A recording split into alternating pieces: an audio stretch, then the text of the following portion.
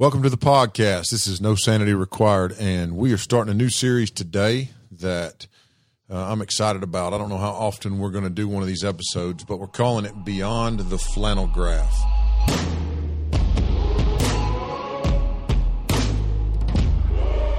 Welcome to No Sanity Required from the ministry of Snowbird Wilderness Outfitters, a podcast about the Bible, culture, and stories from around the globe. For those of us who grew up in, I'd say probably from about the early 90s back, you probably at some point in your Sunday school years experienced what's called flannel graph. Flannel graph was like something about the size of a whiteboard, but it was a felt type material that was on the surface of the board. And then the teacher would take little construction paper cutouts, these figures that were construction paper cutouts, and it would be different Bible figures. And as she told the story of, say, David and Goliath or Daniel in the Lion's Den or some of the stories from the time of Jesus, what would happen is she would put these figures up on the flannel graph, on the flannel board. Sometimes I think they were called a flannel board, and they would stick there. And so you basically, it's kind of like a book, like a kid's book that you're taking the figures off of the page and putting them up on the board. And anyway, it was a lot of fun. I remember thinking it was awesome as a little kid. And it was a great way to learn a lot of the foundational stories in Scripture, things that really helped me later when I became a Christ follower. There was a lot of background information floating around in my head from the flannel graph days. And so I wanted to do something where we look back at those stories, because a lot of times we hear those stories, a lot of people hear those stories repetitively in their childhood, but then they never actually learn the great depth and magnitude of doctrine and drama and the part of that story that maybe drives us towards the gospel of Jesus. So what you're left with is a story like David and Goliath gets sort of convoluted into, well, this is a story about facing your fears or conquering your giants, air quotes around that. And that's not what the story's about at all. You know, we've learned that David is a type of Christ in Scripture. And so David was a king of Israel who prefigures in some sense, or foreshadows rather, Christ. And so he's what we call a type of Christ. His life was meant to point us towards Christ in a lot of ways. One way is that we see that the greatest king the world ever knew still had major shortcomings. We see these massive character flaws in David. But David is there to teach us about Jesus, because Jesus is the King of Kings. He's the perfect king. Same thing with a lot of those other familiar stories. The story of Moses leading the nation of Israel out of Egypt is just so full of drama and detail in the narrative, and just extraordinary stories, one right after another. And it's easy to miss the point that Moses, like David, is sort of prefiguring or foreshadowing Jesus as our great deliverer, and so somehow that story is pointing us to the gospel, is telling us about the gospel. And so if you've been to Snowbird for a men's event, or you've ever come to a summer camp and sat in one of the guy talks that I do, then you've heard me talk about David, because David is very formative in my own faith as a young Christian. I read a book about David. I studied the life of David. I actually read 2 books about David and studied the life of David. I believe one of the books was called A Tale of Three Kings, and I think that was it. And it was like Saul, David, and Solomon. And then the other one was a book by a pastor that many people might be familiar with named Charles Swindoll. And it was just like a character study of David's life, of David in 1st and 2nd Samuel. So those were real formative for me, and I've always gone back to, in fact, the first sermon I ever preached, excuse me, I read those books on David when I was probably about 23, 24 years old. And the first sermon I ever preached, I didn't preach until I was about 29. And I preached a sermon on David. It was something that came from the life of David. So here's kind of how most of us grew up being taught the story of David, specifically the story of David and Goliath. We're taught that there's this little boy and or a young lad, maybe a young teenager, and he takes care of his father's sheep. That's his chore. That's his task. He's got 3 stronger, older brothers who are off to the war, and the nation is at war. The nation of Israel is at war with their enemies, the Philistines. And David is at home doing the menial tasks and chores of a farm boy. But he has big dreams and visions, like most boys, sort of an imaginative view and understanding of what the war must be like, what it would be. He kind of romanticizes war. This is the picture that was painted for most of my childhood. And then one day, David is tasked with the chore of taking some food and supplies, a resupply, to the battlefield. So we learn there that the battle is close to home. And so David's going to journey with a load of goods, and he's going to take those goods to his brothers. 3 of his brothers are in the war. So David loads up cheese and food and snacks and supplies and provisions, and he heads to the battlefield, to the front line. And when he gets there, there's this champion, this great, large, tall, powerful man from the Philistine army. His name is Goliath. And he's bigger than anything. He's bigger than Shaquille O'Neal. He's just massive. He's just a massive human. And he's practicing an ancient battlefield ritual, or I don't know if ritual's the word, but like something that they used to do where each army could produce a champion, and instead of everybody fighting and killing each other, we put out our champion, they put out their champion. Those 2 guys fight hand to hand, and they fight to the death. And the army that wins, or the champion that wins, that person's army essentially wins the war. And so it's over. 2 guys fight, 1 guy dies, 1 guy lives, and it's over. And actually, I was out in Wyoming a couple years ago, and I was doing some hunting out there, and we stopped off on the side of the road because there was this battlefield monument, and it was fascinating because it ended up being the story of these 2 chiefs, and there were these 2 Native American armies, and I don't remember what. I can't remember. If you know history, you'd probably know exactly what I'm talking about. It was 2 Native American tribes, and they're fighting. They're in this sort of this stalemate of a fight, of a battle, and no one can win. And so finally the 2 chiefs decide that they'll fight each other. The 2 chiefs are going to fight, and they're going to fight to the death. And the winner, that chief's army, that tribe, is then the winner of the war, and they get to take over all of that territory, and they become the dominant tribe, and the other tribe agrees to go away. And so these 2 chiefs fight, and it's just a bloody, brutal fight to the death. And one chief ends up taking the heart from the other chief and actually eating it on the battlefield. It's a really graphic story. There's a big monument there that details it. And man, I'm standing there thinking, wow, that happened right here. It's pretty intense. And so apparently in more than one culture, it was common when battles were fought hand to hand, that rather than have thousands of people maimed and killed, and then two champions go out and fight. And so the winner, then his army, the army represented by the winner is the army that conquers and wins. But there's a lot fewer casualties. A lot of times terms of peace could be made and reached after that. And so this seems to be a situation like that. David arrives at the battlefield, and this champion of the Philistines, this guy named Goliath, is standing in the middle of the battlefield, and he's screaming and he's calling out to the army of Israel for them to send down a champion. And this has been going on for over a month, every day, and nobody will go fight him. And David hears this and becomes, he's incensed. He's literally angered by this. And this is where the story, I think, maybe I had it misrepresented to me. No, this is nobody's fault. Just kind of, I don't know why. It's just kind of what we've, I think, all of us have been taught and believed about it. But at this point, David begins to walk along the front line and question the men who are there preparing to go to battle.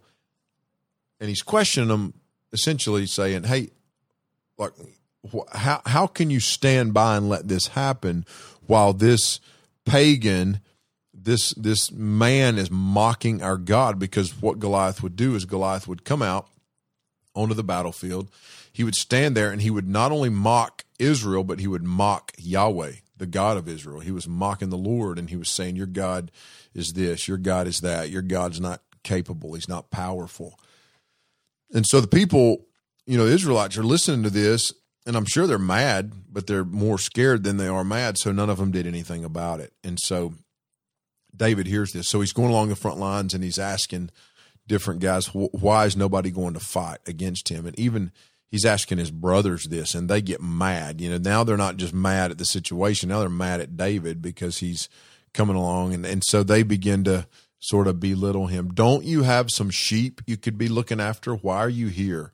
Why are you being like this? And again, the way the story was always played out in my mind was David's this kid. They're just frustrated with him. They're kind of like, just run along, go back to your chores. You don't understand the things of war. We're men. You're a child. You don't understand. But when you read the story in the context, the greater context of 1 Samuel, David is more than a little boy bringing some food along. In fact, it seems that in 1 Samuel 16, before David ever shows up to fight Goliath, he's given a job, and the job is that he's going to work in King Saul's court. So he's coming to work in the court of the king, and it was a hard job to get. It wasn't something that just anybody could do. Listen how David is described during the search and application process to come work in King Saul's court. This is before the incident with Goliath. This is recorded in 1 Samuel 16, and the story with Goliath is in 1 Samuel 17. So 1 Samuel 16, one of the young men, actually 1 Samuel 16, verse 17. So Saul said to his servants, provide for me a man who can play well and bring him to me. So describes him as a man. One of the young men answered, behold, I've seen a son of Jesse the Bethlehemite, who is skillful in playing, a man of valor, a man of war, prudent in speech, a man of good presence, and the Lord Yahweh is with him. And so David is described at this young age as being a man of valor, a man of war. He's prudent in speech, so he's got wisdom. He speaks, he articulates, he's able to communicate. It's a pretty intense description. It says he's a man of good presence, kind of guy people want to be around. He's the kind of guy that brings confidence to the atmosphere. He's the kind of guy that if he's around, you feel like you're in a little bit better situation just having him there. And then ultimately it says the Lord is with him. Like God goes with this man. And so David is described not as some little kid who's sort of pulling on the coattails of his brothers, asking them why they don't go fight the big scary man. He's described as a man of war and a man of valor. So he's a man that's already proven. Now, how could this be? A couple of questions. Why is he not at war with his brothers, like in combat with his brothers? And the other thing is, how did he become this if he's been taking care of sheep? And so there's a couple answers I think that we can look at. One, the Israelite army drafted men at age 20.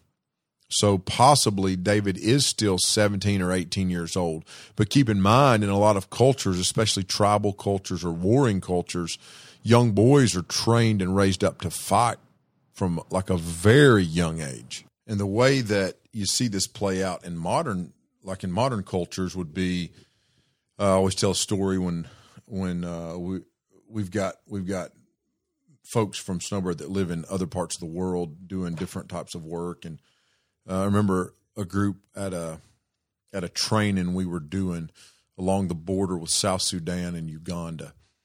And there are two people groups over there. Those people groups are the Dinka and the Nuer. And the Dinka and the Nuer have been fighting for a long time. They've been fighting as long as the Jews and the Arabs. I mean, they're a warring people. And I think it's kind of like they've been fighting so long they don't know anything else, and they fight with each other, and every generation fights. And so we were doing this church training, a training for church planners among the Dinka. And there were some young boys that showed up, and these boys couldn't have been more than about 15, and they had, they're wearing flip-flops or some sort of sandals, or they're barefooted, and, just not much in the way of worldly possession. And they're carrying AK-47s, Kalashnikov rifles with, ammunition strapped across their chest, extra ammunition. And I remember a couple of those boys just carrying, they just had a rifle and a shepherd's staff, and was asking around, and they guard cattle, and a lot of the fighting takes place surrounding cattle over there. And so it's really fascinating to think they grow up, and at a young age they're taught to fight, to defend their territory and their livestock. And so I think, David grows up in a border region in the South where you've got we see this throughout David's early career as a military leader, and even as a young king before he's ascended to the unified throne. He's having to defend the southern border, and it's because it's such an exposed region. And so it would seem that at a young age he was proven in battle. He's a man of valor, a man of war, and yet he's not old enough to be conscripted into the army. So he's not even 20.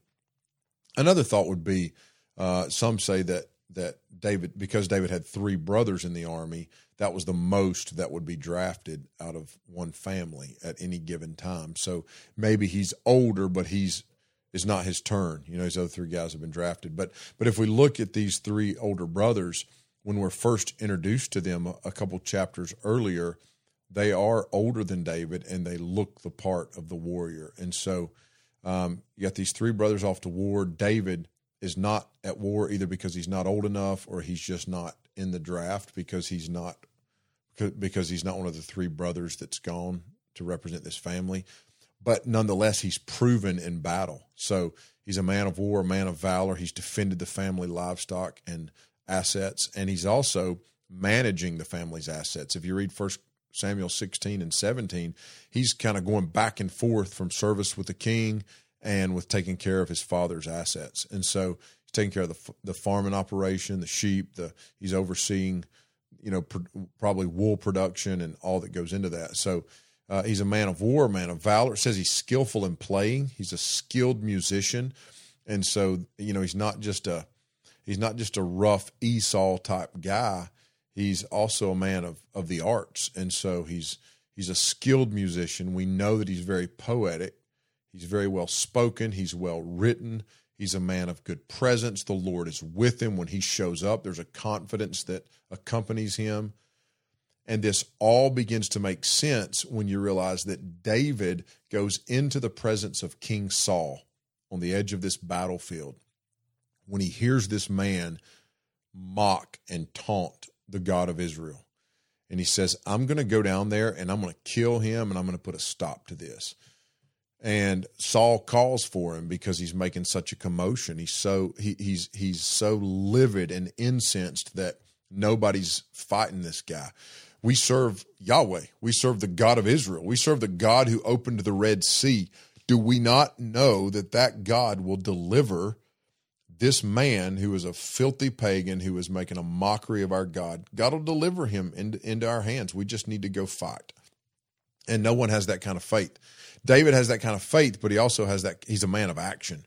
His faith is a faith of action.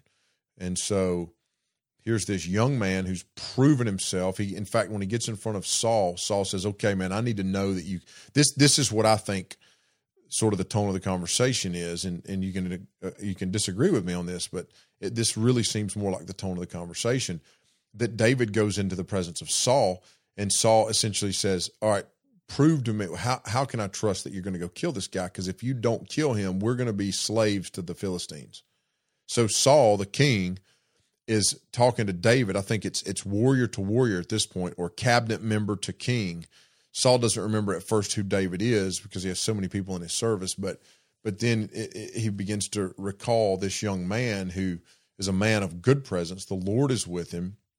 He's a gifted musician. And he says, how do I know? How can I trust that you're going to go down here and kill this guy? Man, this guy's a seasoned fighter. He's killed so many people. And David says, I've killed lions and I've killed bears. God has prepared me for this moment. And with that, David wins Saul's confidence, and Saul commissions him and sends him out as the hope of Israel. And David walks down onto that battlefield, and in the name of Yahweh, he kills Goliath. It's a powerful story that I think sometimes we've missed some of the finer points that David, as a young man, we use this story to challenge young men to embrace manhood at an early age, embrace responsibility, and don't wait around through some prolonged adolescence. Here was a young man who possibly was only in his later teen years, but was already proven as a worker, as a musician, as a fighter, was eloquent and prudent, meaning he was wise. He knew what to say, when to say it. He knew when to be quiet. He could express himself in an efficient way. He wasn't bashful or quietly unconfident, but at the same time, he didn't just talk to be heard.